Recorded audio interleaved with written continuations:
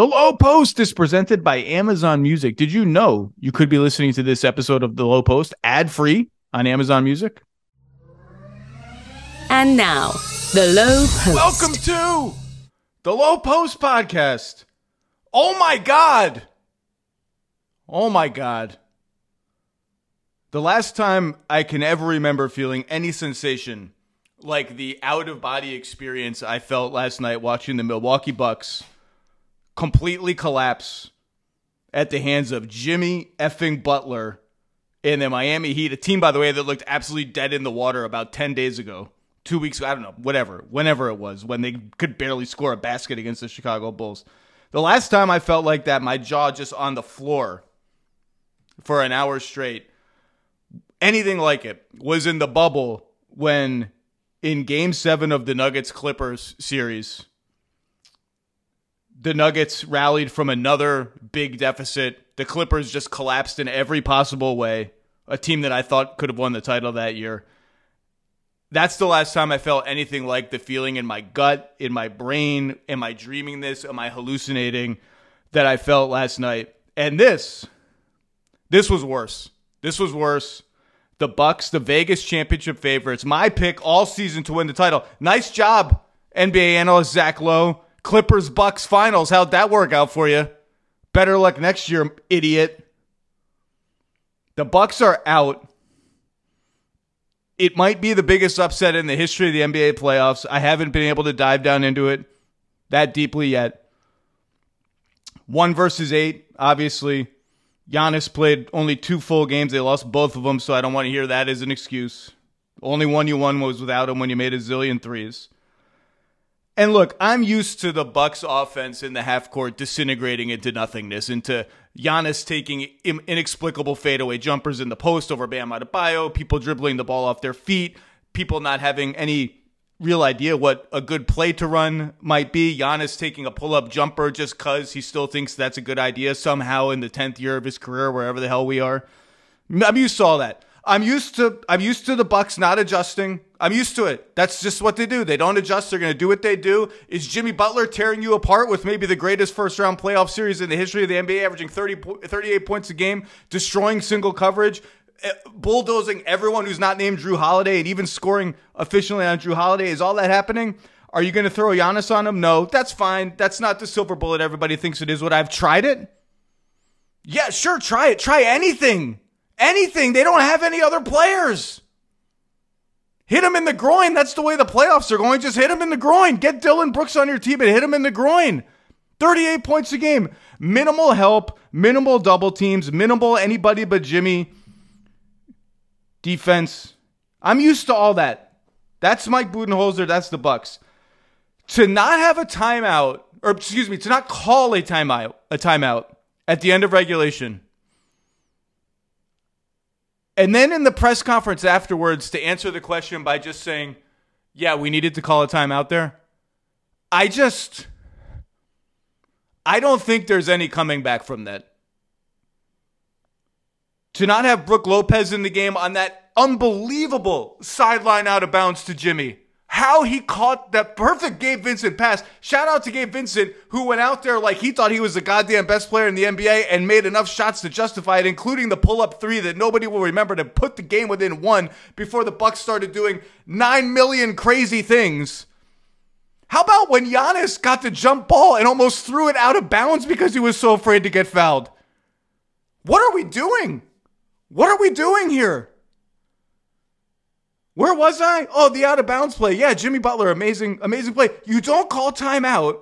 You don't have Brook Lopez in for that play. And then you let the clock run out at the end of your season without taking a shot? There are some losses from which there is just no going back. You cannot come back the same team. And the Bucks cannot come back the same team from this. I don't know how it will go. We have very smart people to come on now and talk to us about their offseason. League insiders, and you don't really have to be an insider, but league insiders are extremely skeptical that Mike Budenholzer can return as head coach of the Bucks next year after this. He has, according to Woj, his last extension which happened after they won the title, runs through the 24-25 season. So he's got 2 years left. I just don't see any coming back from it. It's just logic. I don't see how you can have the press conference where you say we should have called the timeout there. I think the league insiders are going to be right. I just don't see any other way. And now you just come to mortality for a team comes really fast in the NBA. Brook Lopez is a free agent. Chris Middleton can be a free agent. Drew Holiday will be eligible for an extension in the middle of next season. They're all in their 30s. Giannis will be eligible for the super duper gaduper max in September. You think that's going to be a big landmark moment in the NBA? You think the other 29 teams aren't like, whoa, what just happened in Milwaukee? They didn't call a timeout, and Giannis threw the ball out of bounds and shot 10 of 23 at the foul line with a bad back, but still. And then they missed other free throws, and then they didn't get a shot off, and Grayson Allen is probably still dribbling around downtown Milwaukee right now in his uniform. Like, well, maybe I can get my floater off. Oh, my God. I literally couldn't fall asleep last night because I was just sitting in my bed thinking, I have to get up and watch Warriors Kings tomorrow morning. Warriors for breakfast is one of the slogans in my house because they always play so late. Warriors for breakfast. I love Warriors for breakfast. Give me my coffee. Give me Steph Curry. Give me the Warriors. And like, what just happened? Jay Crowder didn't play. Jay Crowder, every Instagram post and cryptic tweet was dissected.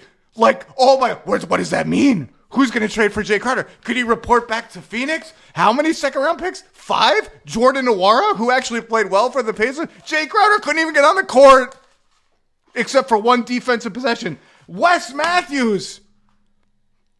God bless him. That's who you turn to save your season. Bless Wes Matthews. Bobby Portis, 6th man of the year finals, played 25 minutes combined in the last 2 games or something like that. Had 0 points last night. Maybe 32 minutes. I don't know. Some amount of small minutes. Oh my God. Bobby Marks and Howard Beck. Bobby, you're going to help us plot out the Bucks offseason. How are you? I'm good. The beauty of it is I couldn't even watch the game last night because it was blacked out in here in Southwest Florida. So we had to go old school. We had to go Golden State sack on the screen, and then we went Sirius radio in my office. So with the box score running. So I watched it this morning. It was everything you just described and then some. I forgot that Giannis fouled Max Strus down by 2, shooting a 3, landed underneath his feet, and it was such an obvious call that everyone was like, oh yeah, the 2-time MVP, the guy who was campaigning for a 3rd MVP, blah, blah, just did that at that time. But fire it all into the universe. Howard Beck, how are you? I'm doing well. I loved that opening rant. It might be in my top 5. I'm just astonished. I'm not angry. I'm just astonished. Intro. Top 5 all-time low post intro / rant. It was ranty. We can do the Giannis thing where we pin this on Giannis and talk about his legacy. We can do that if we want. He had 38 and 20 playing with a bad back. Yeah, he shot 10 of 23 from the foul line. That sucks. That's really bad. You should be a better free throw shooter than that.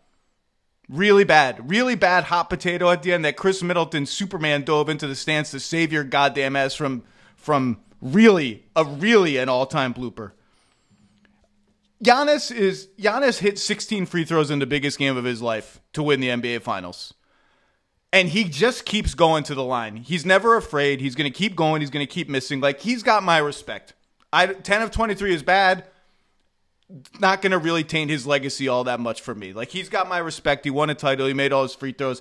Played through a back injury. The foul was dumb. The hot potato was embarrassing. The free throws were bad. The shot selection was bad. It's bad. It's part of it. It's part of it. Just like LeBron's 2011 finals is part of it. It's part of the story. It doesn't make him a fundamentally different human being or player. To me, it's just going to be part of his story. With respect to what he answered after the game about the season not being a failure, the season is a gigantic, colossal, embarrassing, humiliating failure. Bobby, I'll start with you. What's the most interesting question about the Milwaukee Bucks this offseason?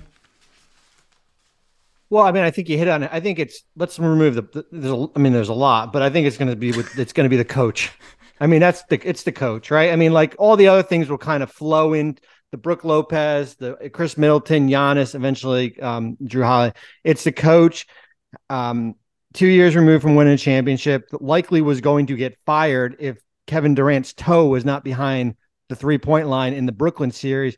How much, as I say, championship equity did he buy by winning a championship? Hey, Nick Nurse won a championship 4 years ago and is out in Toronto, right? So we're 2 years removed from that. And I think if you're Milwaukee and you're in the front office there and you see someone that you think could be the coach in waiting on your bench, whether it be a person like Charles Lee, for example, and you think he could be your coach or he could get a job somewhere else, okay, then you are making a change because you do. It's almost like if Boston would have known the whole Ime Udoka stuff and would not have let Will Hardy go to Utah.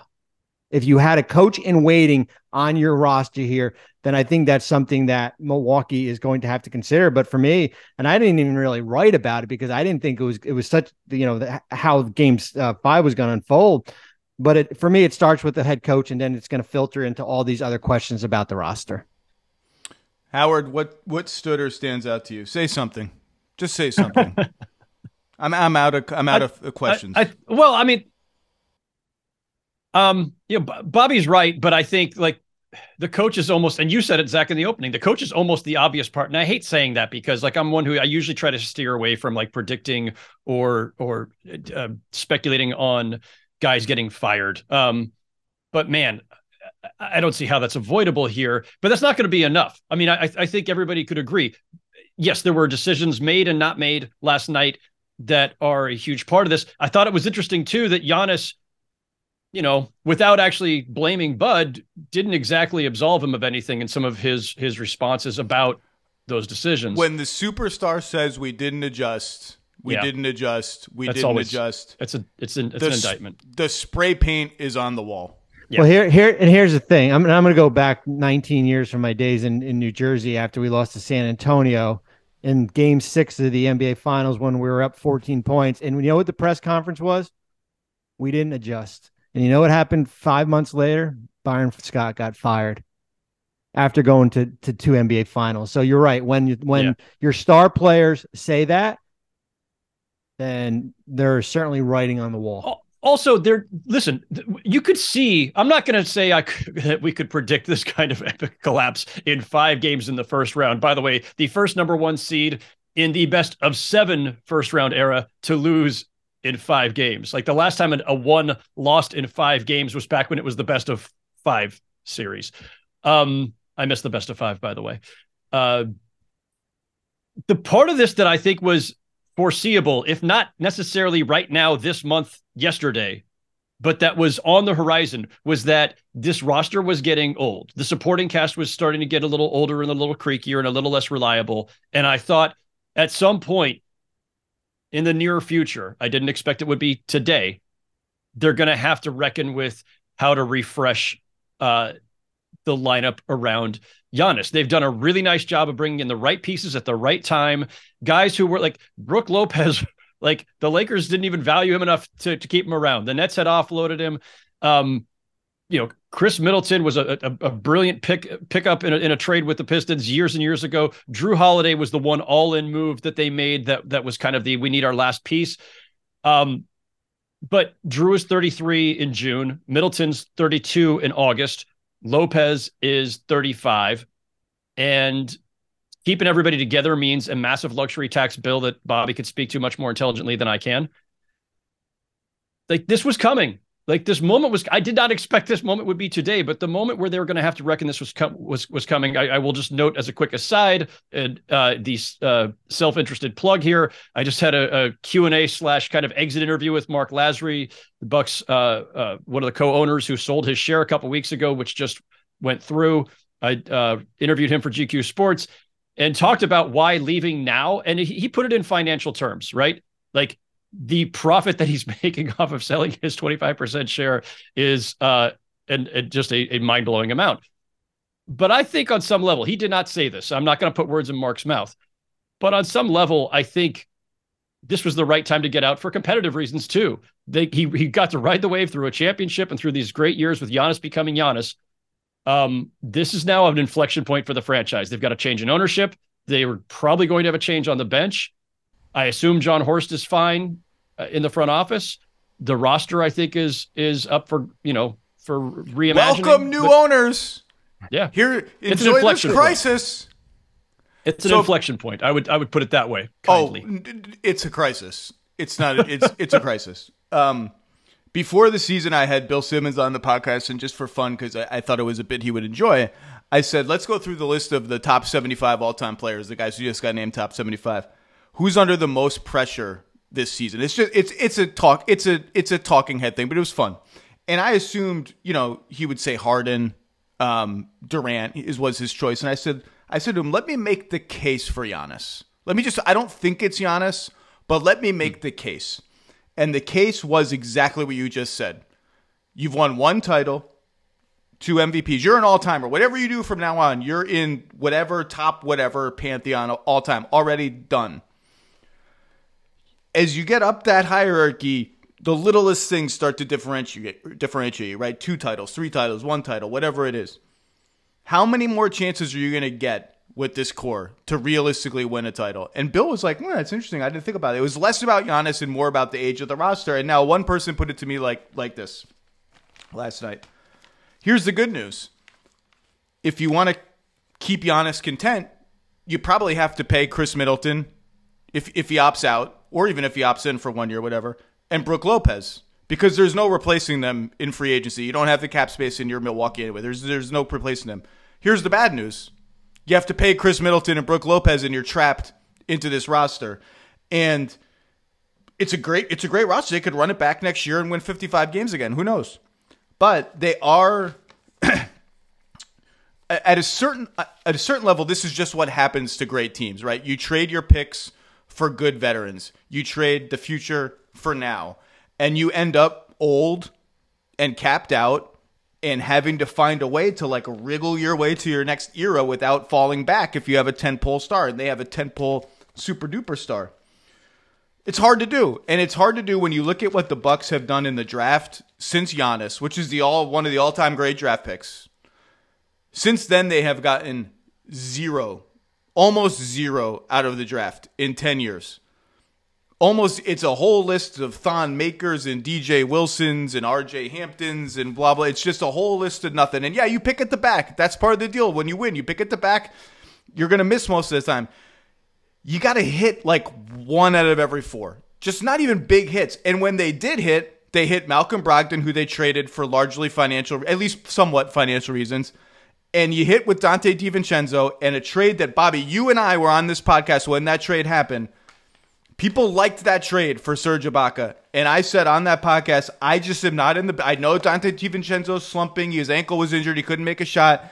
I am not in the business of trading wing for big, particularly a big who had not shown anything in a couple seasons in Serge Ibaka. And the Bucks fans all laughed at me and said, he hasn't been watching the Bucks. Dante DiVincenzo can't make a shot. No, I was watching the Bucks. I get it. And I'm not saying that trade makes the difference between this, whatever this is, and something better. It's just they don't have a lot in the cupboard, and they haven't helped them. So, and again, to credit this front office, Drew Holiday trade, masterstroke. Getting Lopez for nothing, masterstroke. Getting Bobby Portis for nothing, masterstroke. They did a lot of great work. There's just not a lot of young stuff in the pipeline. And here we are. I will say this. This is, to me, reminiscent of a couple other situations, and all of these are very different, but in the abstract, they are similar enough to bring up this analogy. The Shaq and Kobe Lakers, by the end, they were crumbling, right? They go to the finals 4 times in their last 5 years together, win the 3 championships in a row, come back, get to the finals again, and get smoked by the Pistons in 2004. There were a bunch of things going on, but not least of which was that Robert Horry had moved on, and they'd replaced him with Karl Malone, took that flyer. Malone got hurt that year. Rick Fox, Derek Fisher, Brian Shaw, Ron Harper, bringing back Horace Grant. They were old. They were old and creaky around Shaq and Kobe. Now, Shaq and Kobe wanted nothing to do with each other. There were other things going on. But what I saw happen over the course of the 7 years I was covering them and through that bitter end for them, it is hard drafting late every single season. It's hard to find those diamonds in the rough in the late 20s of the first round, if you have your picks at all. No matter the economic system them in the NBA or the economic system now, there's always these built-in limitations where, whether it's luxury tax, cap exceptions, having enough of them to stay competitive, it's hard to keep refreshing. And then the other one I think of is the Heatles era. Does anybody still refer to it as Heatles? It was hokey at the time. I It's never probably did. hokier now. I was always anti-Heatles as a nickname, not as a team, as a nickname. Yeah. But that 4-year run was in some ways shorter than it should have been, and maybe less glorious than it could have been, because they had so much invested in the 3 stars that there just wasn't a lot they could do around the edges. And think of how old and creaky they looked by the end of what was just a 4-year run. And this happens. Great teams, if you were in the finals every single year for a 4 or 5 year span, or you're making deep runs, or once, or even once in the Bucks case, right? But you are perpetually drafting late in the first round. You have probably traded picks, as they have in this case, so you're limited in the other ways you can improve. And this is not to absolve anything. And they did the most important thing, which is they won a title. Nothing ever takes that away. And I think, although it's fundamental and obvious, as everyone is going through the wreckage of this today, like we are, I think you have to put front and center, they won the whole damn thing. And they kept Giannis. Yeah. They kept Giannis and they won a title, right? I mean, that was kind of the big, but now we move forward and Zach, you didn't even hit on all these decisions, and then you add in the new CBA coming in, right? Which will further restrict how this roster is going to be built out, where it's basically they are going to be forced almost to keep this team together, and they are going to be forced to pay substantial penalties here. Bobby, can you take us through the Giannis extension timetable, please? Yeah, so he is extension eligible starting on September 22nd. He's got 3 years left on his contract. The third year is a player option. There are 2 different ways he can do it. He can sign a 3-year, $174 million extension. That would take that player option year, which is at $52 million, goes away. We replace it with a new contract, and we add 2 more years onto it, okay? Or he can opt into that $52 million number and add another 2 years at $119 million. That would put him in a Milwaukee uniform through 2027-28. So big picture, he's got 3 years left on his deal. Last year is a player option. He can add either another 2 or 3 years onto his contract. That is a late September thing. That's right before training camp. Does he have any real incentive to sign an extension? No. And there's a deadline, October 23rd. I mean, the real incentive is that it's $100 plus million in guaranteed money, right? Or you just play it out and you wait until you're, into the offseason of 25 when you'll become a free agent, and you'll be able to sign for $300 million plus with Milwaukee or somewhere else. But there's no real incentive there, except for the guaranteed portion. The Bucks have 2 things going for them right now with regard to Giannis, given the era of the NBA we're in, where stars are constantly either leaving in free agency, demanding out with a year left, or then 2 years left, or 4 years left. They've got the one star who, in a small market, said, "I'm happy. I want to be here." Right after the Drew Holiday acquisition, right? That he committed to the extension, and I think they're fortunate that he has built the way he is. The clip of him that's gone viral today, it's stirred an entire journalism debate. It was a very thoughtful and fascinating answer, because Zach, you said it. Objectively speaking, there's no question it was a failure. Their season was a failure, and a pretty embarrassing one given the expectations, this talent level, where they are in the standings, where the Heat were in the standings, the fact that it ended in 5 games, all of it, every single bit of it. It is an objective failure, and we on the outside will all define it that way. But every athlete, coach, the people who are playing this game at an incredibly high level, they get to define for themselves what a failure is. And if Giannis's answer is, and this is what was so fascinating and valuable about it, he can put it in philosophical terms and in broader life terms. I'm glad that he is not judging himself and his value or his work over the last 8 months based solely on this. That's fine. I thought it was very healthy response, psychologically speaking, right?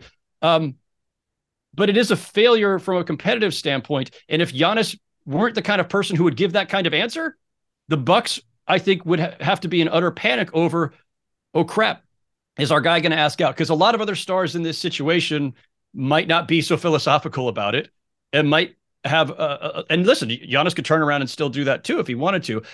I think what we know of Giannis, or what we've learned of him over these years, is that he's not the kind of star who is going to start stamping his feet and demanding firings and trades and everything else, or saying, get me out of here. That is at least working in their favor. Also working in their favor is that he's won a title. So there is not this endless like ring thing. Yes. And he was injured. Like this was a real injury. Well, and that's the other thing too, Zach. It's like he didn't let's say he didn't play most of game 1, didn't play game 2, didn't play game 3. Like I think there's a more of, if he was completely healthy, right, and played all 5 games and his team still lost 4-1, then I think it raises more of the red, the alarms are going off. But I do think you give a teeny bit of a benefit, I guess a benefit of the doubt. For sure. Yeah, because of where, because of the circumstances. And I heard the scene, and Shams Charania reported some of this yesterday. I heard the scene after game 4 was rough. Like he was in rough shape in the locker room, in pain. And I think they mentioned some fluids and all that. I think that was true. I think he was in rough shape after game 4. Look, I mean, ultimately, we don't, like Howard said, everything that Giannis has said and done in the past, and the fact that he's won, would seem to indicate that he does not have the same wanderlust as maybe other superstars have had. That said, I mean, I don't need to tell you guys, the other 29 teams in the NBA are watching this and thinking, is this nuclear bomb ever going to go off? Because if it does, and I'm not saying it will, I don't know. I have no idea what Giannis is going to do. My actual baseline assumption is that Giannis will just stay in Milwaukee forever and ever and ever. I have no idea if that's true. And if there were a moment where he's going to look around the roster and think, if what I really want to do is win, is this going to be the best place for me to do this over the next 5 or 6 years? This is the first moment, I think, where he's going to start asking, where he could, not going to, I shouldn't say he's going to, I don't know what he's going to do, where objectively he could look around and say, did our best chance pass us by? And I don't need to tell you guys, if there's ever, first of all, the Bucks will never trade him. They should never trade him unless he asks to be traded. You don't. It's like the Thunder with Durant. You go down with the ship. You don't trade guys like this. If they're your guy, homegrown guy. If he makes it known at any point that he's concerned about his future in Milwaukee, what is the list of players and draft picks that would not be made available in the event that Giannis ever asked for a trade? I think the list might be one thing long. I think it might just be Steph Curry. Mm-hmm. I think that might be. Now, you can, obviously, there's realistic things like LeBron is not going to get traded. Durant's not going to. Like, we all know that. But just in terms of sheer player and pick value, I think maybe Luka. I don't know about that. Despite what happened this year. Yeah, I would say that if let's hypothetical. Yeah.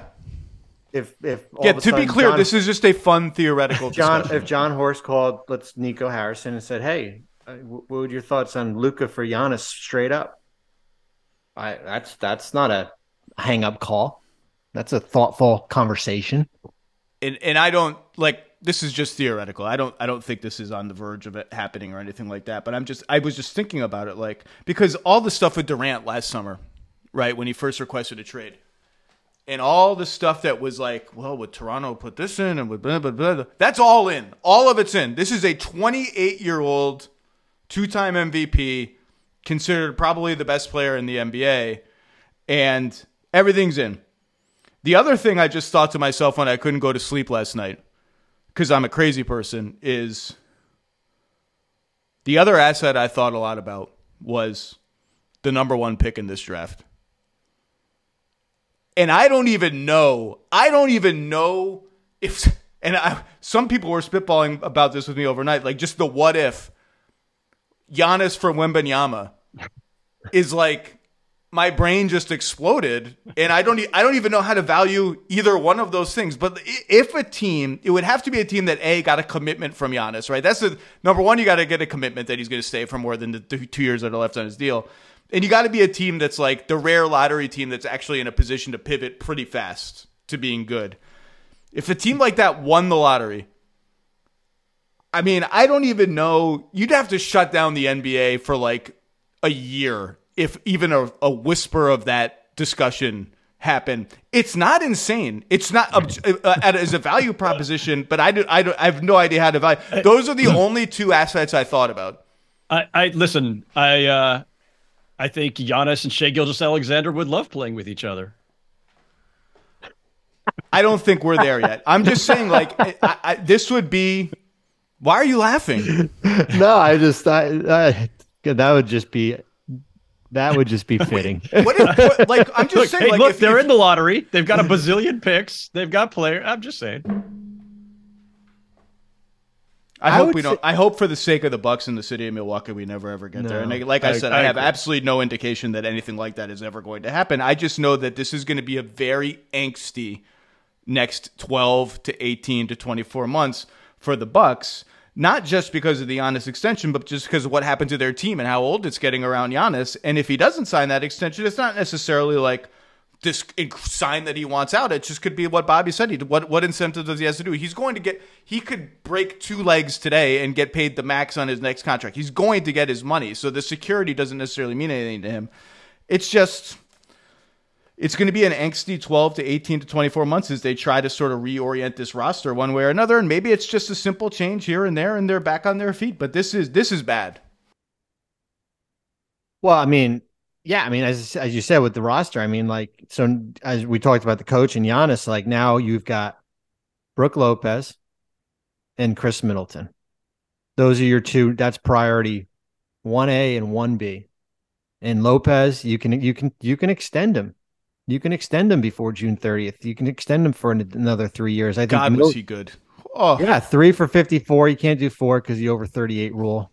Brook turned 35 in April. And Middleton is going to be the most interesting thing because of that $40 million player option. Let's face it, he had injuries the last couple of years. He has not been the Chris Middleton. There's been signs of it.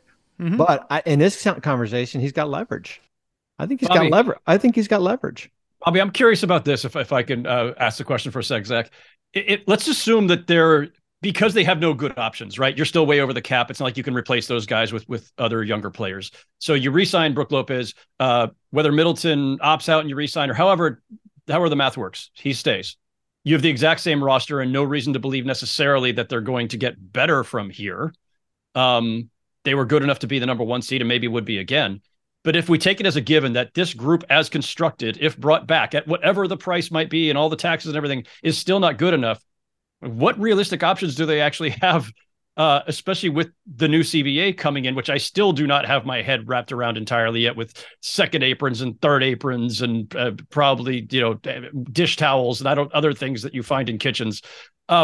Like, what can they realistically even do once they're maxed out to this extent? Well, I mean, realistically, what they can do outside of their core guys is that they don't have the tax. They probably won't have the tax mid level, which is at 5. That's what they signed Joe Ingles to last year. They can bring back Ingles.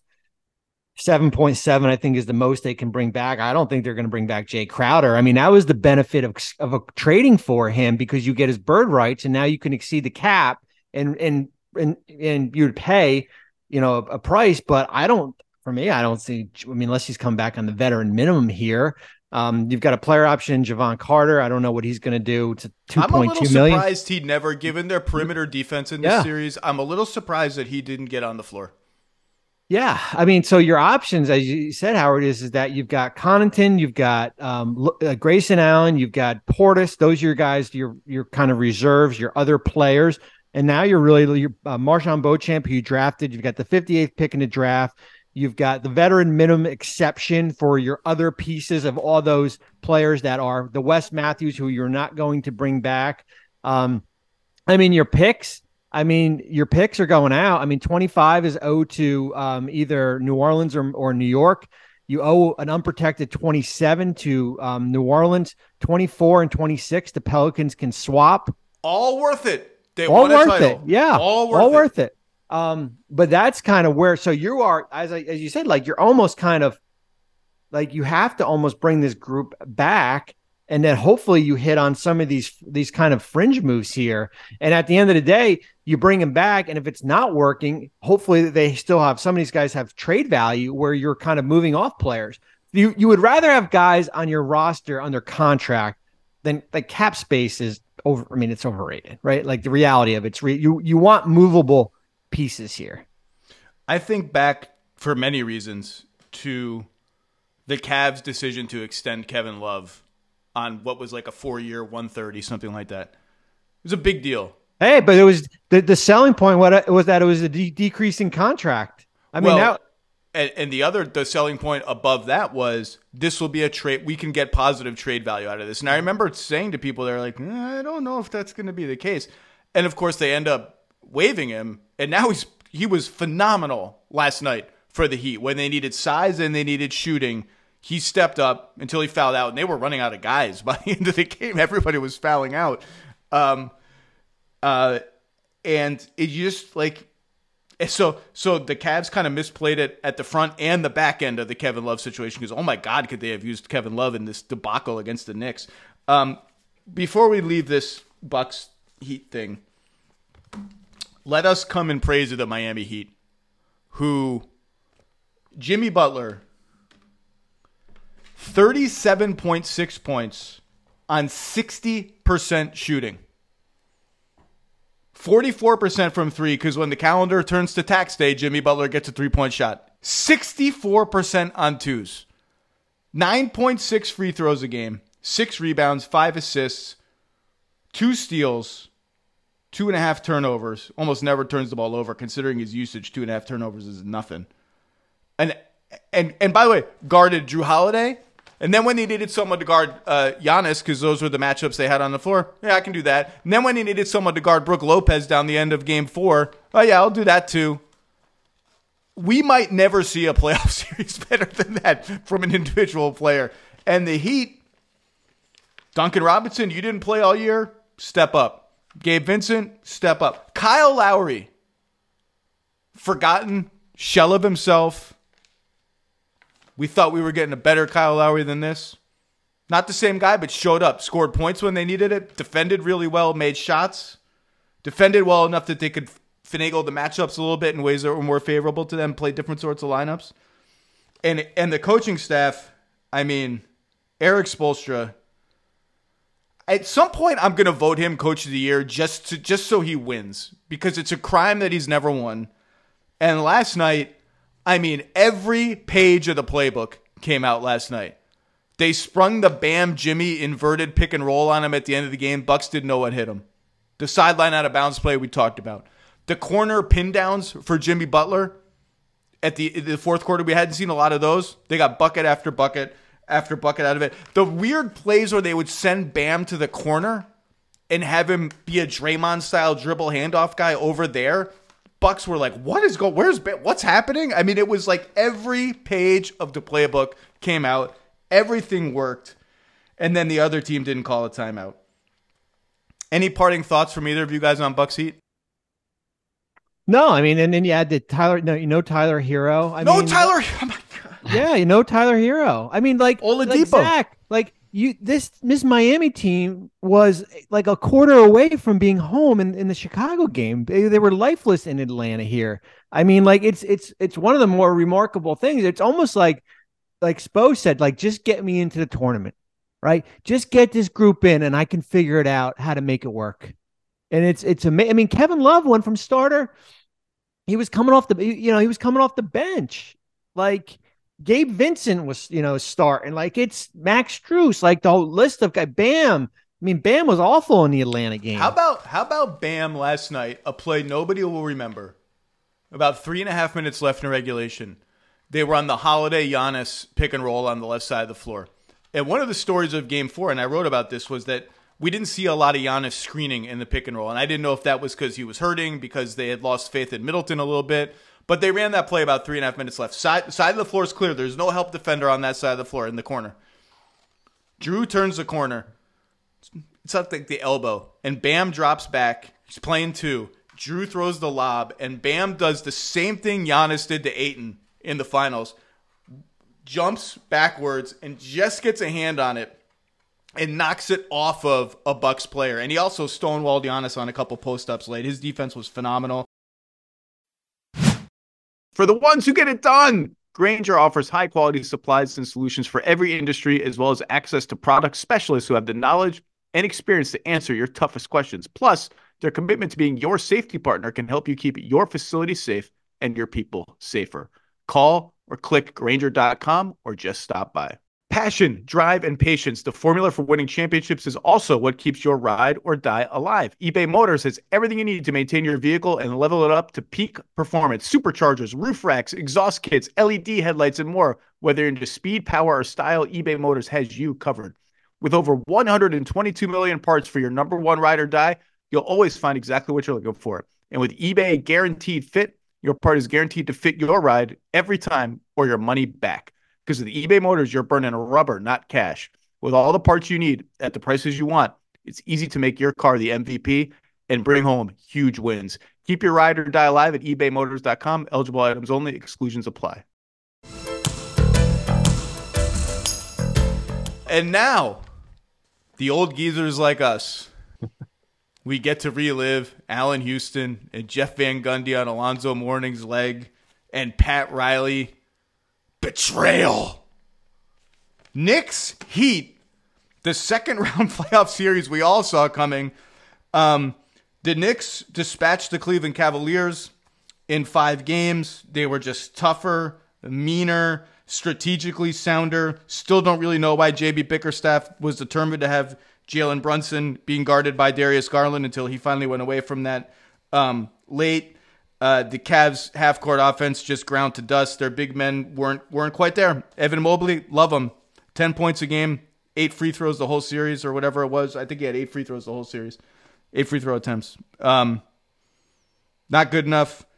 RJ Barrett rebounded after a bad first 2 games. It was just marauding, picking his spots, getting out in transition, bullying people. Julius Randle got hurt. Obi Toppin stepped right in, provided some spacing, some defense, some toughness. Really great series by the Knicks. And I think for the Cavs, chalk it up to youth, right? This is our first go-around. We're obviously this nucleus of 4 guys everyone's really excited about. We all knew the 5th guy was going to be a question the whole year. You know, before the season, everyone pinpointed like, oh, okay, is it Okoro? He can't really shoot very well. Is it LeVert? Well, he's kind of redundant as a ball handler, doesn't defend very well. Who's it going to be? Is it Dean Wade? Dean Wade disappeared, had a shoulder injury. Is it Lamar Stevens? Oh, Lamar Stevens is still on the team. Let's try him. Jetty Osman, Danny Green. We got Danny Green. That seems interesting. Let's do that. We all knew those were questions. The future is still bright. I do think, and I don't, either one of you can take this. I do think it did raise some long-term questions about there has to be a little bit more offensive creativity and variability in Cleveland, and how to engineer that is, I think, the next big step for the franchise. And maybe it's just experience and a jump shot for Mobley. I don't know, but Bobby, you want to start? I don't know. What was your takeaway from a Cavs perspective? I mean, I think it's kind of like 2 seasons for me. I think it's the regular season, 51 wins, the 4 seed after losing twice in the play-in last year, compared to so that's one there. And it's, hey, they had a great regular season. But when you got into the playoffs, I thought they were outworked. They were exposed. As you said, their half-court offense was non-existent. If they couldn't get out in transition, they were in deep trouble. I think for me, I wrote about, so you basically have different options to look at for Cleveland, just based on, hey, you run it back, you bring LeVert back, you use your a non-tax mid-level, and you try to see if you can get a wing and reinforcements. Hey, the Rubio signing did not work out for them, right? He's coming off a torn ACL. Yeah, I don't know why people thought he was going to do something. Yeah, and then the other guy, Robin Lopez, Raul Neto, guys those guys who were just supposed to be your veteran guys. Those are your big free agents. I think the question, and I'm not ready to go there yet, right, is the Jared Allen question, right? If there is a drastic move, that would be the guy. But on the other end, I'm not comfortable putting Evan Mobley at 5. Can he be your full-time, 5? Because although their offense, I think their net rating was +7 when he played at center this year. I mean, you're going to get buried offensive rebounding is you're going to get buried and stuff. So there's like kind of like a balancing act here. So for me, it's like, yeah, it was a good regular season, but there's work to do. I mean, and then the Mitchell thing, like the clock. Hey, whenever you acquire a player like that and you mortgage everything, like the clock is ticking for him. And we talked about Giannis. He's extension eligible also this offseason. Like, I don't know what the incentive. I'm just pulling up what the incentive for Donovan is here. He can go 3 years, 135 million. I honestly, Bobby, did not remember that until you just mentioned it right now. Yeah, so he's basically kind of the same thing. He's got a player option for 25, 26. He can extend for 3 years, 135 million, or 2 for 92.6 based on that year. Or you just play out the contract and you can sign for two. I think it's for 257 when he becomes a free agent. So there's really not much incentive for him either. But as I said, like when you make a 4-pick trade and give up a lot, the clock starts, right? The clock starts as far as trying to retain him. And I do think part of figuring out the offense, and their offense was good in the regular season. It was like 9th or 10th or something. In the playoffs, it didn't work, and that was predictable. All year, we talked here about how I don't know if they're going to have the spacing, the shooting. But part of it is also they need to find a little bit more chemistry between those two guards, a little bit more zip, a little bit more pick and roll on one side, swing at pick and roll on the other side. I thought Donovan Mitchell got a little shot happy last night. There were a couple times where he missed a lob, I think, to Mobley on the back, or maybe it was Allen that was right there. He missed a couple of kickouts, just forcing things a little bit. I think if I were them, I'd be looking around for like a Chris Finch style, not for a head coach. Like, remember when Chris Finch was like the assistant in Denver and New Orleans to optimize these double big lineups and as the offensive coordinator kind of. I'd be looking around for a guy like that on my bench, but I'm not going to be too worried about the future going forward. Howard, you're a New Yorker. How about those Knicks? Bing freaking bong. Astounding, incredible. Just Don't you wild. regret not coming to the Knicks? Don't you regret not coming to the Knicks? I love that guy. I want that guy to come on the podcast and just say God. That. Maybe I can. I just want him to do that. I got to find that guy. Maybe it could be. Don't you regret not listening to the low post? Hey KD, don't you regret? Okay. Holy moly! So I've been here for almost 20 years, 19 years. It's been 19 years. And of course, I covered the Knicks on a daily basis during a time when they never actually made the playoffs, but once. So the last time I actually was in the Garden for a playoff game was 2013. That was that 54-win team with Carmelo. They lose in the second round to the Pacers. I've forgotten what it was like to be at a playoff game at Madison Square Garden. Because 2 years ago it was that Hawks series. So they've been back. I was not there because there were still COVID rules and it wasn't even a full building, blah, blah, blah. So this was really games 3 and 4. First time that the Knicks have actually been able to have a packed, fully operational Death Star Madison Square Garden for a playoff game. It was insane. Before they even did player introductions, it was ear splitting. My eardrums were vibrating, and not from any kind of like fake crap that a lot of these arenas now do where they're just cranking up the PA. This was just crowd noise. The very first possession the Cavs had in that game, there were defense chants that were just vibrating the whole building. It's just different. And by the way, I know it sounds like just reductive and simplistic to say like, oh, the Cavs are a young team and they were rattled. The Cavs are a young team and they were rattled. Like, you could see it in game 3 and a little less so in game 4, but especially game 3. Like, Evan Mobley, Darius Garland just did not know where they were, what was happening. Like, what planet are we even that's on? Fine. That's part of it. It's part of it. And it is part of it. That's part of growth. They exceeded expectations this season. So I'm not gonna let the Cavs off the hook entirely. Like, but look, they were a 50-win team with a really young team that hadn't been to the playoff. Their first great non-LeBron season in 1,000 years. And all credit for that. But yeah, listen, the Garden was incredible. The Knicks fans, I could not be happier for many of them in my life. And they were due this. And now, the talk was started 3 days ago, 4 or 5 days ago, in fact, of, well, if they get out of this series and the Heat are going to upset the Bucks, finals, maybe. I'm not prepared to jump that far ahead. I think the Celtics are really good and really deep, really talented, but it doesn't this doesn't sound like Nickceptionalism type delusion right now to start speculating on having a path. It's been incredible. And by the way, one quick just side note here.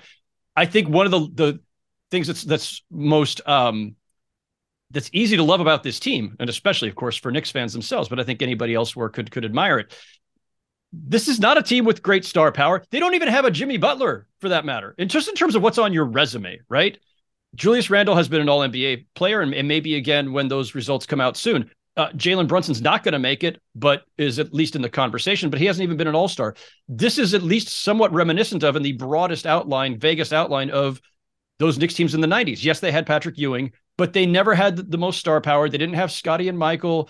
They were a team that just outworked you, played their asses off, made smart basketball plays, were just tougher than you. Mitchell Robinson there's nothing on Mitchell Robinson's resume. He kicked the crap out of Evan Mobley and Jared Allen. Partly because he just was tougher and stronger than those guys. That was a large part of it. You can't wash that away. He was tougher, smarter, bigger, stronger, whatever. But also when you're blitzing the way they were blitzing Jalen Brunson because they were afraid to have him go one-on-one against Darius Garland or whatever, you're leaving your big men vulnerable on the glass because one of them is out 30 feet from the rim. I haven't even started thinking about Knicks Heat yet. I will say that, interestingly, this is the second consecutive season where a good team that I think internally was maybe more optimistic about where it was than people were externally traded what's going to end up being a pretty meh first-round pick for a reserve player in a deal that kind of was a, not footnote, but just sort of like, oh, yeah, we should probably talk about that trade on trade deadline night. That turned out to just be massively important and like so far outweighed the pick costs that went out. And last year it was Derek White in Boston, and Derek White has maybe been the second best player on the Celtics and sometimes the best player on the Celtics in the playoffs. And Josh Hart this year in New York. And you look around, if you've got a little low-hanging pick like that, 20, 25, whatever, and you think you can get a guy who can be your 6th or 7th guy, but he's good and he's a playoff guy, I think the lesson of those two trades is go out and get that guy because the impact might be bigger than the numbers suggest it will be, than the open minutes suggest it will be, because they are dead in the water without Josh Hart. I thought the Cavs were the team that needed Josh Hart, by the way, watching that series. The Cavs had no picks to trade. That's the problem. They had nothing to trade. And the beauty of it too, Zach, is that like you don't do that deal, you're not getting Josh Hart as a free agent, right? Like that's the reality of it. You go out and you get him. He's got a player option. You can re-sign him. You get his bird rights. Like you weren't having cap space to go out and do it. I mean, like he had a great. I mean, Stefan Bondi did an article in the New York Daily News, and he basically I live for offensive rebounds in the playoffs because you could just feel the air out of the building when you're on the road, taken out of the life of the people there. And he had 3 or 4 last in Game 5 against Cleveland here, and. Man, you're right. I mean, basically, you traded the 23rd pick and Cam Reddish and for Josh Hart. Let's go to the West and talk about the 2 series that are unresolved there. Starting Warriors-Kings. Warriors in a pretty exciting game last night. Malik Monk missed a good-looking 3 that would have tied it at the end, but the Warriors more or less led a lot of the second half, and finally won on the road. It took them 3 plays. They got 1. All they need to do is get 1. Now they're going home where they never lose. They're up 3-2.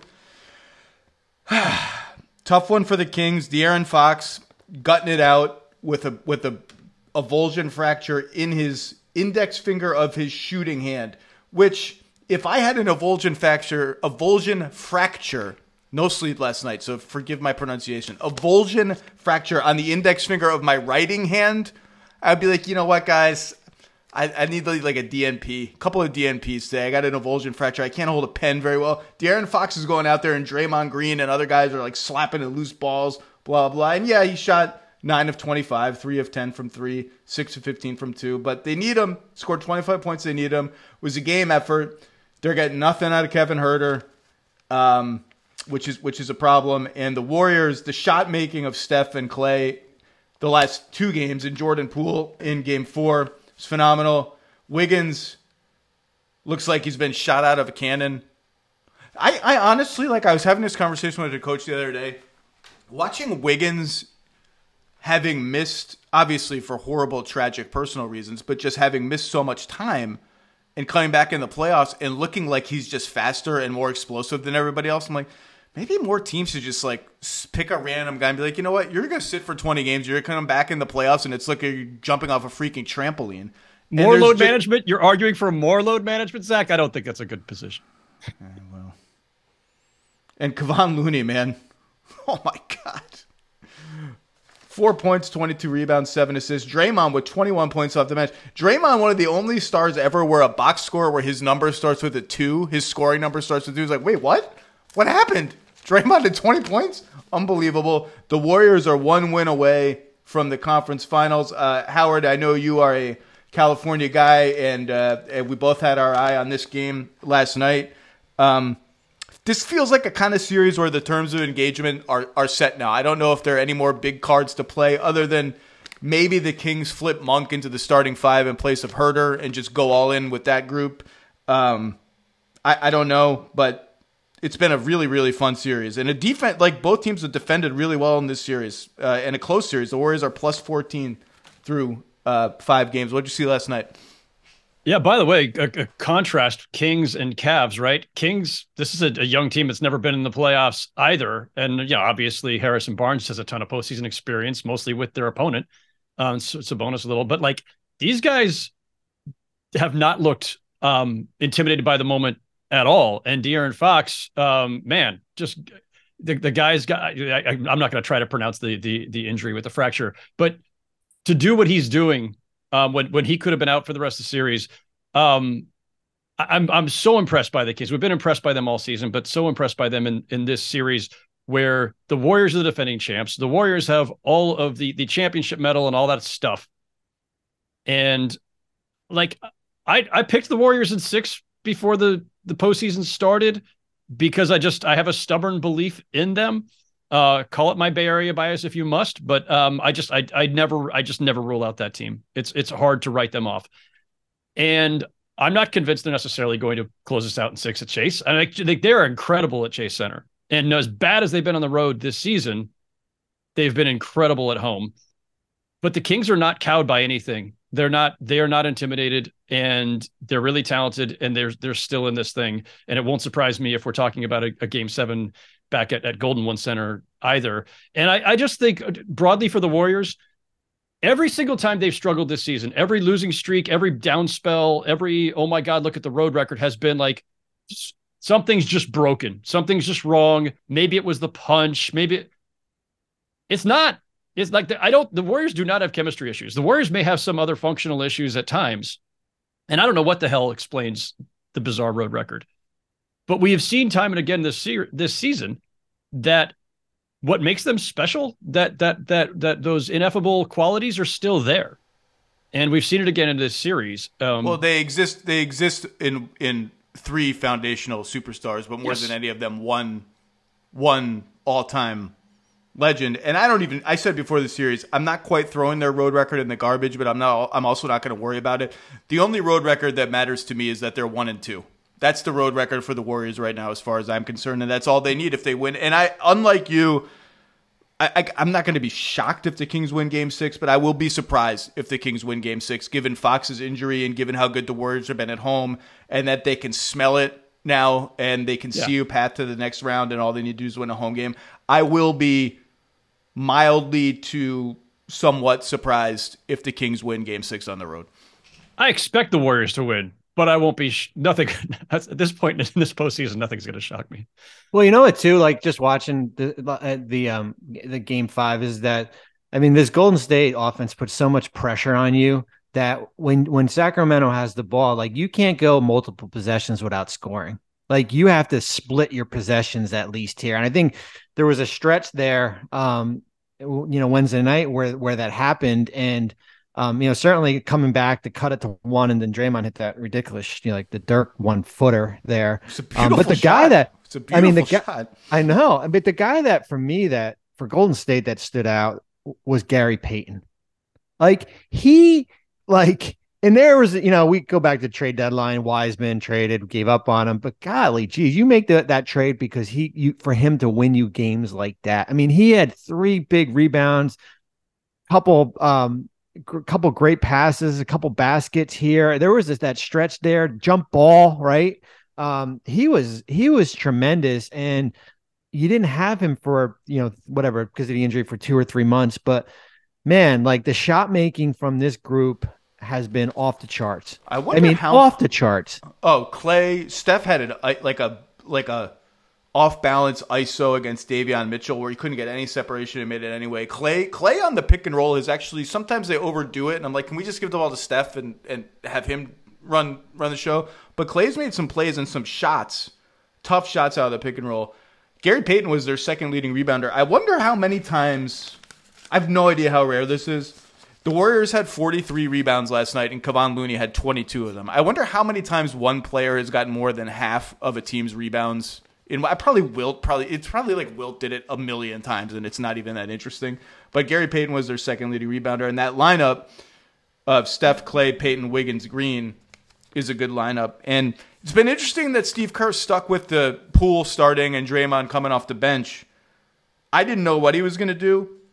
I liked that in the second half, he went back to his old starting lineup a little sooner than he did. In the first half, he's not getting back to that lineup, the double big lineup with Curry, Clay, Wiggins, and Draymond and Looney.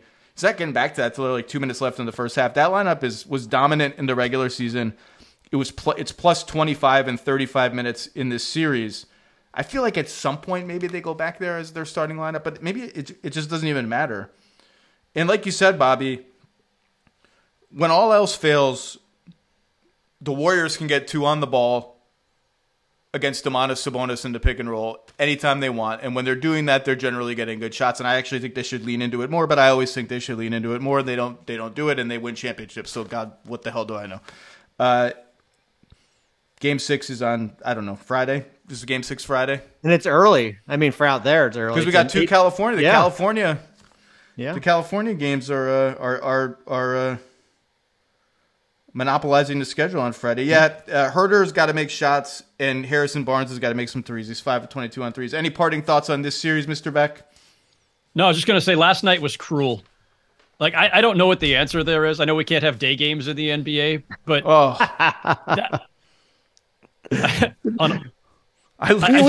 we could just move to California for the playoffs, or or at least the first round. But that still wouldn't solve the problem of 4 really important games all overlapping. Where I only have one screen, guys. I couldn't watch all 4 simultaneously. I'm too dumb to have multiple. I can't. My brain can't watch. I can barely like chop an onion and have a conversation at the same time. So I can't watch 2 NBA games. I will literally be chopping an onion for dinner because I'm basically this part-time sous chef at best. And my wife will ask me a question about our schedule or something and be like, I'm sorry, I can't talk to you. I'm chopping an onion right now. She'll be like, are you that dumb that you literally can't do those 2 things at once? I'm like, do you want me to cut my finger off? Because that's what's going to happen if we have a conversation while I'm chopping this onion. Inside the Lowe household, these are the details everybody really wants. It's good stuff. Spring is the best time to add new challenges to your training just in time for summer and warmer days. It's also the best time of the year to take a new look at your fitness routine, dial it up a notch, and continue powering on. Peloton's varying class lengths were designed with your personalized training in mind. Whether you'd like to add a 10-minute core session at the end of your strength class or take a 60-minute power zone ride to increase your endurance, Peloton classes help you focus on your needs and goals. They are also made to challenge you with a variety of classes like boot camps, boxing, full body strength, marathon training, all created to grow your skills or push you to improve in what you already excel in. Peloton's expert coaches and nonstop vibes, #vibes, will push you to new levels of strength and endurance, keeping you on your toes while giving you the professional coaching you need. And with a wide variety of options, whether you prefer to run outdoors, row, or ride at home, or strength train at the gym, Peloton has something for you. Get your head start on summer with Peloton at onepeloton.com. That's onepeloton.com. Vivid Seats wants to get you to the games you love this spring. Experience every pitch, assist, and game-winning shot live and in person. And the best part, each transaction is a step toward a free 11th ticket with Vivid Seats rewards. Score unbeatable perks like free tickets, surprise seat upgrades, and annual birthday deals. As the official ticketing partner of ESPN, Vivid Seats is offering you $20 off your first $200 ticket purchase with code LOW. That's code LOW, LOWE, my last name, the name of this podcast. Visit vividseats.com or download the app today. Vivid Seats. Experience it live. Lakers Grizz.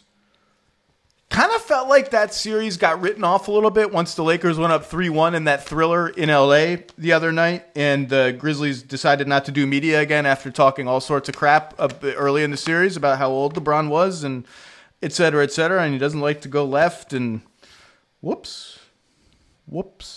And the Grizzlies came roaring back last night with a blowout home win. It's 3-2.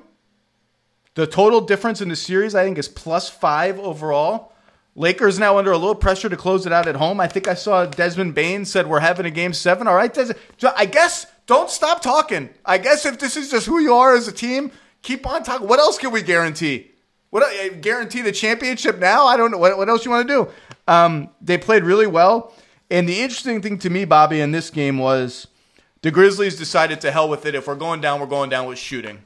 And if that means we have to play Bane at power forward with 3 other guards around him and figure out how we guard LeBron with him, that's fine. If that means we have to play Dylan Brooks at power forward and pray to God he makes a 3 every now and then, that's fine. Luke Kennard had a shoulder stinger last night. He's a big part of those all-shooting lineups. Their net rating with him and Bane and Ja on the floor is very good in this series.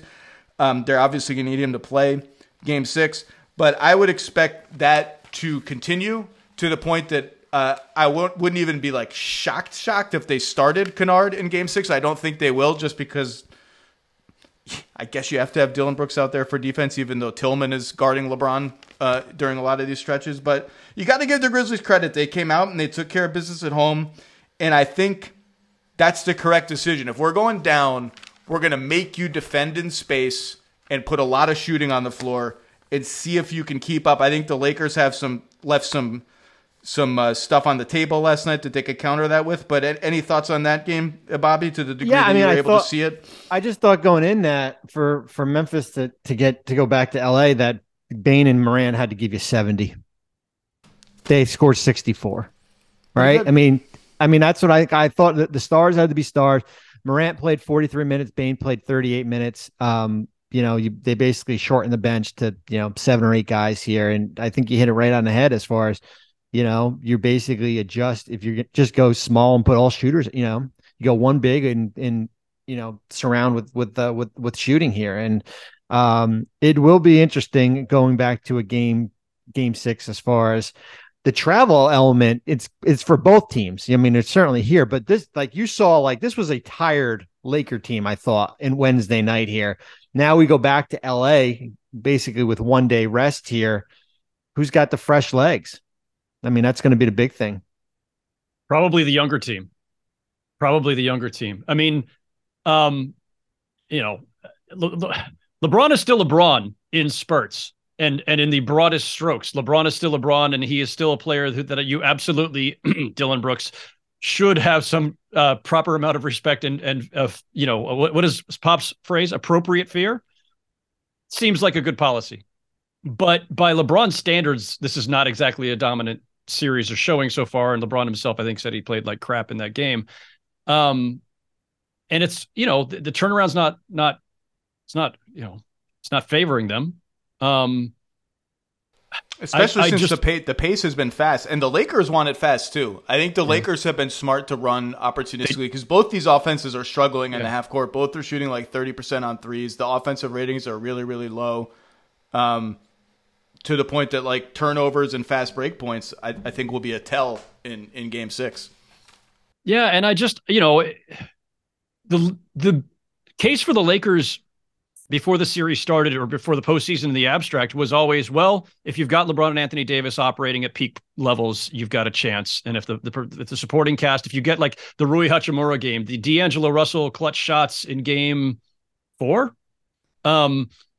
you just need some contributions here or there. You just need somebody to step up on a given night. Doesn't have to be the same guy every night, as long as LeBron and AD are consistently at their peak levels, but they're not right now.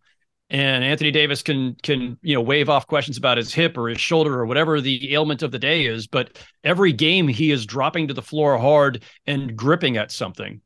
And so again, I picked the Lakers to win this series out of a belief in the two stars, but I'm not confident they're closing out in Game 6 either. Well, look, Anthony Davis, or excuse me, or winning a Game 6. we have the obligatory Anthony Davis injury scare every half now.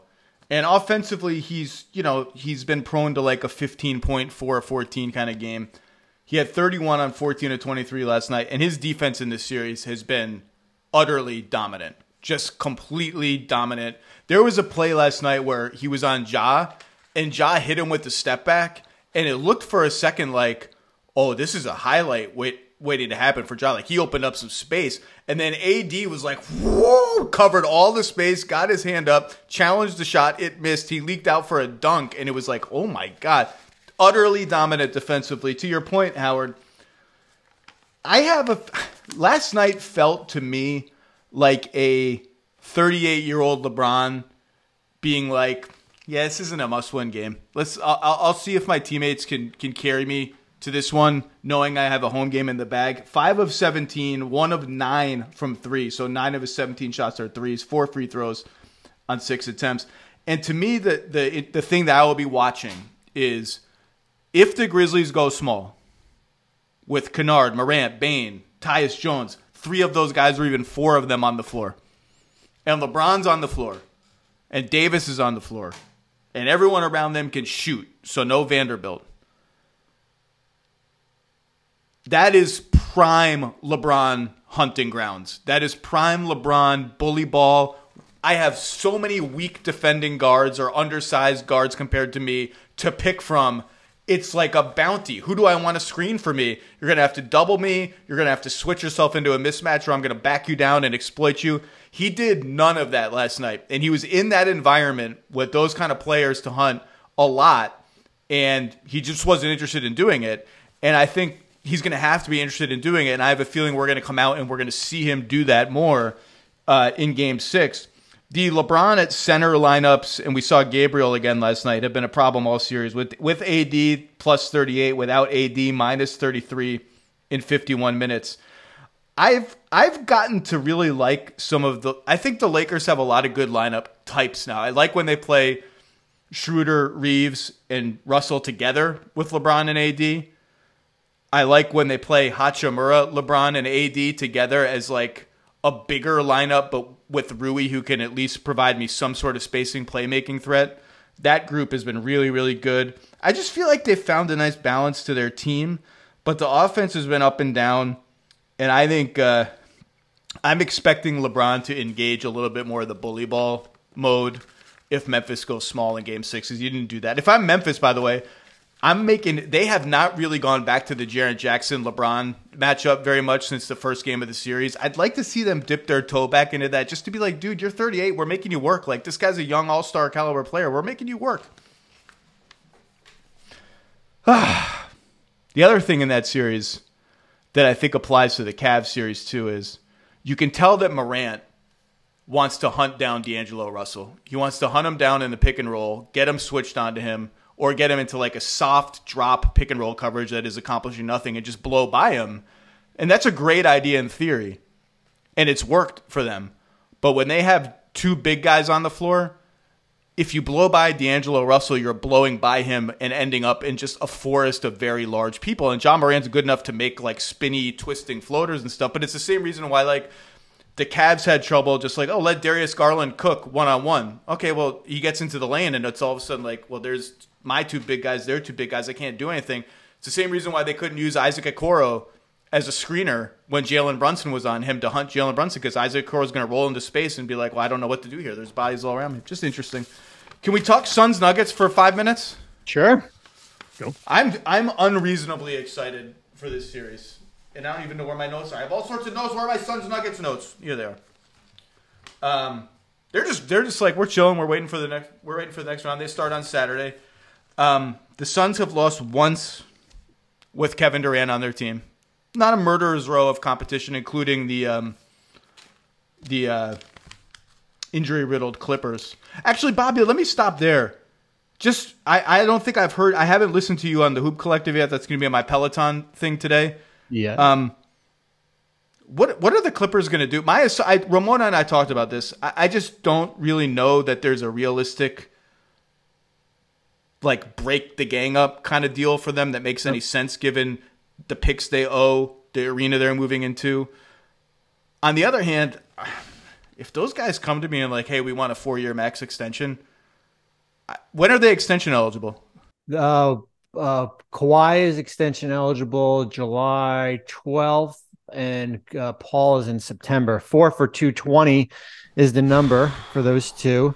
I think a couple things. I think I wouldn't be surprised if Westbrook is not back. I know they're a second apron team. They lose the tax mid-level exception, big deal. It's $5 million.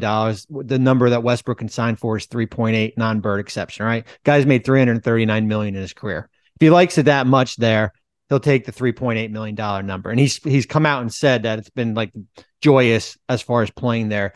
I think it's like you're all in, and you just got to see it through, and hopefully you catch a break and these guys get healthy and stay healthy here, because it's going to be the second most expensive team in league history, only behind Golden State next year if Draymond is back. You've got a lot of tradable contracts. The Eric Gordon's, who's got a non-guaranteed, but I would expect they guarantee it. June 28th is his date. He was good for them. He did his job. The Robert Covingtons, the Batums, like all those Markieff Morrises, right? All those different contracts. They're all, certainly tradable. That we've seen in the Clippers turn over the roster in different deals before the Powell deal. So I would think, for me, is that you're bringing this group back and you're giving it another run. Now, the $1 million question is what happens in 2024 when you move into that spanking new building, right? Well, like that's the big thing. What do you say if the representatives for either Kawhi or Paul George come to you and say, "Oh, we want that 4-year, whatever you said, $220 million deal"? Yeah, I can't do that. I can't. No, I can't. I would say let's talk in February. But teams don't say that to know. Superstar players because it generally goes over very badly. Zach, they played 41% of the games. You can't. You just can't. You can't do it. Unless I build in all sorts of non-guarantees and whatever that I can. But like, why am I? Can we have a reasonable? I would say to the agents, can we like have a reasonable conversation? Like, I'll do a 1+1. I'll give you something. Like, can we have a middle ground conversation? You just seldom see. Into that, how the rules are with the CBA is now that those guys can decline that $48 million option and you can sign for less in that first year. Like can I even do a 1+1? What's the shortest I can do as an extension? Yeah. I mean, you decline the option. I mean, you're really just adding another year. You're opting in and then adding a year. I guess you could do that. I mean, that's kind of, that's the only conversation I would have. I cannot, in good conscience, say 4 years, 220. Yeah, they're just hurt all the time. And they'll both be. It's basically a $61 million cap hit in the last year, and they'll be like 36, 37 years old. I mean, goodness gracious. There are two quick thoughts on this, guys, if you don't mind. Like the first is just the Clippers. The Clippers are a joke again. What a failure! It's all blew up in their face. Blah blah blah blah. They made it. Everybody's making that deal if you can get Paul George and Kawhi Leonard, especially if you don't have any stars at the time. Two, no matter how this ends, if they never make a finals, I've said this before, Zach, I might have even said it on your pod earlier this season. This era is a success in the sense that the Clippers were never a destination. They were a joke. And then even after the Lob City era, which was the first time that they had a prolonged period of not being a joke and of having some respectability around the league, they were never a destination. They were the other LA team. And having worked in both of these markets, LA and New York, and having seen Bobby Marks's Nets and the LA Clippers while covering the bigger teams in those markets, it's a really steep climb. It's hard to break through. And what the Clippers have done by just putting themselves on the map and having stars choose them is really important, because I think we will never forget, players and agents, I don't think are going to look at the Clippers the same way again. The further we get from the Sterling era, the deeper we are into the Bomber era. They're going to move into this new building. I don't know if you need Kawhi Leonard and Paul George on your roster to sell tickets on day one there or not. We saw, Bobby could speak to, we don't need to go down this tangent too far, but like We saw what happened when the Nets tried to slap together a team just for the sake of selling tickets so that on day one in Brooklyn, they would feel relevant. This is a little different. Paul George and Kawhi Leonard are way beyond in talent level what Darren Williams, Joe Johnson, Brook Lopez were, all due respect to those guys. I'm not convinced you should overcommit yourself just for the sake of we need to sell tickets on day one. And I do think that wherever this goes, I think the Clippers have reset everything for the way that their franchise is perceived internally and externally and what they can hope for in the future. They will have their own building. They will now have an extended track record of being a relevant, high-level team, and a really smart and competent team that got stars to choose them before. And now you should have the confidence that they will choose you again because you're in the city that you are. And unlike in past decades, you're no longer squandering it. I think all that's fair. I think all that's fair and accurate. And I've said before, they made 0 conference finals before putting these two guys together. 0. And they had a chance to win the title when they were healthy. They were just never healthy. I still think right now it goes down as a disappointment / failure, but sure, not like an embarrassing one. Nuggets Suns conference semifinals, just a heavyweight clash in the second round. The second round, we get the Riley Bowl in the East. Maybe Celtics Sixers, another age-old rivalry. Maybe Lakers Warriors. Oh my God. And then Suns Nuggets, which is sort of like the NBA nerds dream series. And it's also kind of like team continuity against team we're all new here together. For not one there's a lot new in Phoenix, and that's an interesting angle too. And the Suns, it sometimes looked clunky on offense, and it's a lot dependent on incredible shot making, and Devin Booker is on the best heater of his career, and Kevin Durant is Kevin Durant, and Chris Paul is making open catch and shoot threes, which is what he's going to have to do. Ayton's chipping in where he chips in. They have the best offense in the NBA since they all got together, and they have the best offense in the NBA in the playoffs, and you can say, well, they just played the Clippers without Kawhi for the most part in PG. Yeah, Clippers are still a tough defensive team. They beat the hell out of the Suns. I mean, that was as physical as I've seen a team guard Durant in a long time. I don't think Denver is going to play them that physically. And so I think everything with this series starts and ends with the question of how does Denver defend this pick and roll attack, because we are 2 years removed from watching a very different Suns team absolutely light up a very different Nuggets team with a spread pick and roll attack that the Nuggets had no answer for. And now there's a little less spread because there's always going to be one guy on the floor that you kind of feel like, all right, if Torrey Craig beats us, he beats us. If Josh Okogie beats us, he beats us. But the other 3 dudes are as good as it gets. And I'm very curious to see how the Nuggets handle it, whether and when Jokic comes up to the level of the screen, if they can continue to rotate and make Phoenix really earn it. We saw the Clippers put Kawhi on DeAndre Ayton, and they mimicked that with other defenders when Kawhi got hurt, and try to hide Zubats on Torrey Craig and Josh Okogie. I don't know that the Nuggets are as well equipped to do that as the Clippers were, just because who is the guy that I'm putting on Ayton? Is it by Michael Porter Jr. by default? Well, that doesn't seem good. I'm inviting them to hunt Michael Porter Jr. in the pick and roll. That seems bad. Can't be Aaron Gordon because I need someone to guard Kevin Durant. So am I going to try to pre-switch Jokic out of pick and rolls, or am I going to play a little zone defense? What am I going to do? I think that's the biggest, most interesting question of the series. A series that really could be just a gangbusters offensive series for both teams. Really fun. Bobby, what are you looking forward to? I'm looking forward to. I mean, Denver used a lot of Bruce Brown to close games in the Minnesota. KCP did not. I'm interested in that. What does that change in this series? I'm interested in Michael Porter Jr. It's funny. His game 5. He struggled until the fourth quarter. I think he had 7 or 8 points. But then you look at his 5 games overall in that series, 16.5 points, 49% from the field and 42% from 3. And you're like, I think he's the X factor. He's kind of sometimes the missing guy, right? Between Jokic and Murray's shot making and Gordon's defense and Brown and KCP. That is going to be, I think that's the type of guy that can kind of tilt the balance a little bit for Denver here. KCP is a pivot point too. He's almost assuredly going to guard Devin Booker a lot, and the Suns are going to hide Chris Paul on him. And one of the ways the Nuggets are going to try and score in this series is to find Chris Paul. And where is he? And who can we put on him? And can we exploit him? But to your MPJ point, it's so interesting because the Bruce Brown lineup in MPJ's place is their best defensive lineup. It's a very good lineup. Bruce Brown is a guy you could plausibly do the put him on Ayton thing with and see how it goes. Even though he's a little smaller than the Clippers guys were, but he's tough and he's smart, and Ayton's not exactly going to push you around. But boy, oh boy, a 6'10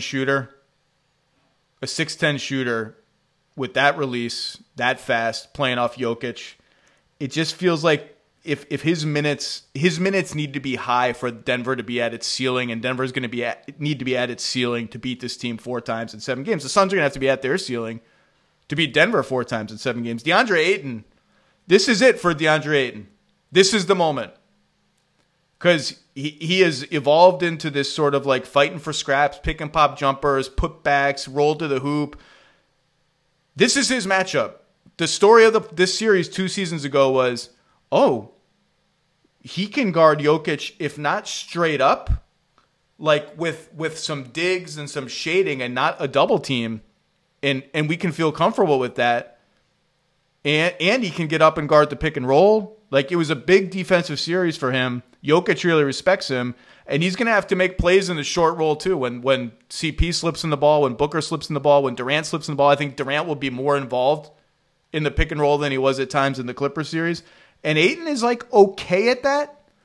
Biyombo was like weirdly good at that in the last series. Sometimes you want Ayton to take like one more dribble, go up with it, one more dribble and pass it, but it's a big series for him, and he's got to rebound. He's got to rebound. Like, you cannot give Denver second chances, and Jokic is a good offensive rebounder, and Ayton's rebounding and his rim protection kind of go up and down. Big series for him. Big series for him. I think this is going to be a really fun series. Howard?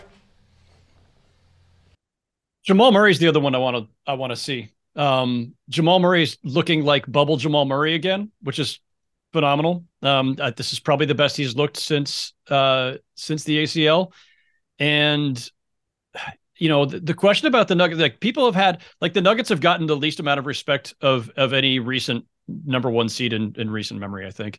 And I think part of that is, questions about their defense. And the other question has just simply been like, okay, we know what Nikola Jokic can do. Is there enough consistent, supporting, scoring and playmaking there? And, that all depends on Jamal Murray, really. Like, you're not really looking to anybody else to be that co-star. You usually need a second guy. We know that the Suns with Durant and Booker are going to be hard to contain, and I don't know if this is a series that you're going to win just by you're not shutting those guys down. I don't know if you can really truly hope to just outscore them, but to the extent that they have the firepower to possibly do so, I think it's all Jamal Murray, and that guy's a gamer. I'm looking forward to seeing him in this level of series. Yeah, he is a gamer, and they're going to need a big series from him. I think this could be a long series. I don't know who I'm picking yet.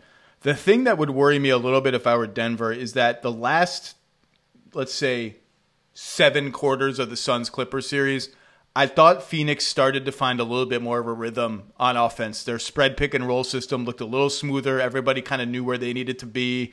The passes were a little crisper. The ball was moving better. We saw like a few just Booker diagonal slingshots to Durant in the left corner.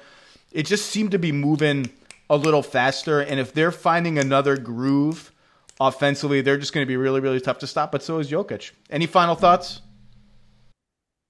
I think the only thing for me, like just the big picture, is that I think you can make an argument for any of these, whatever comes, the 8 teams remaining, to be sitting there in early June. Like, I wouldn't be surprised if I see New York there. I wouldn't be surprised if I see the Lakers there. And boy, would our bosses be happy. So I wouldn't be surprised. Like, hey, this is what I mean, if we get Boston, Philly in that bottom bracket there, like, those 2 teams could just kick the crap out of each other for 7 games. And who the hell knows what's left of who knows what's left of Embiid? Who knows what's left of Tatum or Brown, and New York and Miami, probably the same thing. But like, I just think there's so much parity here. And I think, as I said, I think you can make an argument for any of these, whoever gets out of Golden State, Sac, and Memphis, LA, certainly Boston, Atlanta, you can make an argument for any of these teams to get to an NBA Finals. It has been a wild first round. Wild. Injuries, flagrants, more flagrants. It seems like a month ago that Draymond Green stomped on Domantas Sabonis. It seems like a long time ago somehow. Well, we've got a lot more playoffs to get to. Bobby Marks, Cleveland offseason guide is up. Milwaukee offseason guide is up. We got everyone. All the eliminated teams are up. They're all up, man. We just got what we got, 3 in a holding pattern. If you want to learn what your team can, can't, shouldn't do in the offseason, read all of Bobby's offseason guides. Howard Beck at GQ. I got to find this Mark Lassery conversation. That sounds interesting. What else we got? Writing on for GQ Sports or GQ.com, podding frequently with the Locked On podcast network, David Locke's great network, where I'm also signed up as a contributor through the next few months. So I'm in those places for the foreseeable future. Well, you guys both do exceptional work. Thank you for making a little time. And only one game tonight. We can sit back and luxuriate in Hawks Celtics. No multiple screens necessary. And then the madness begins again on Saturday and going forward. Thank you, guys. Thank you. Good to see you.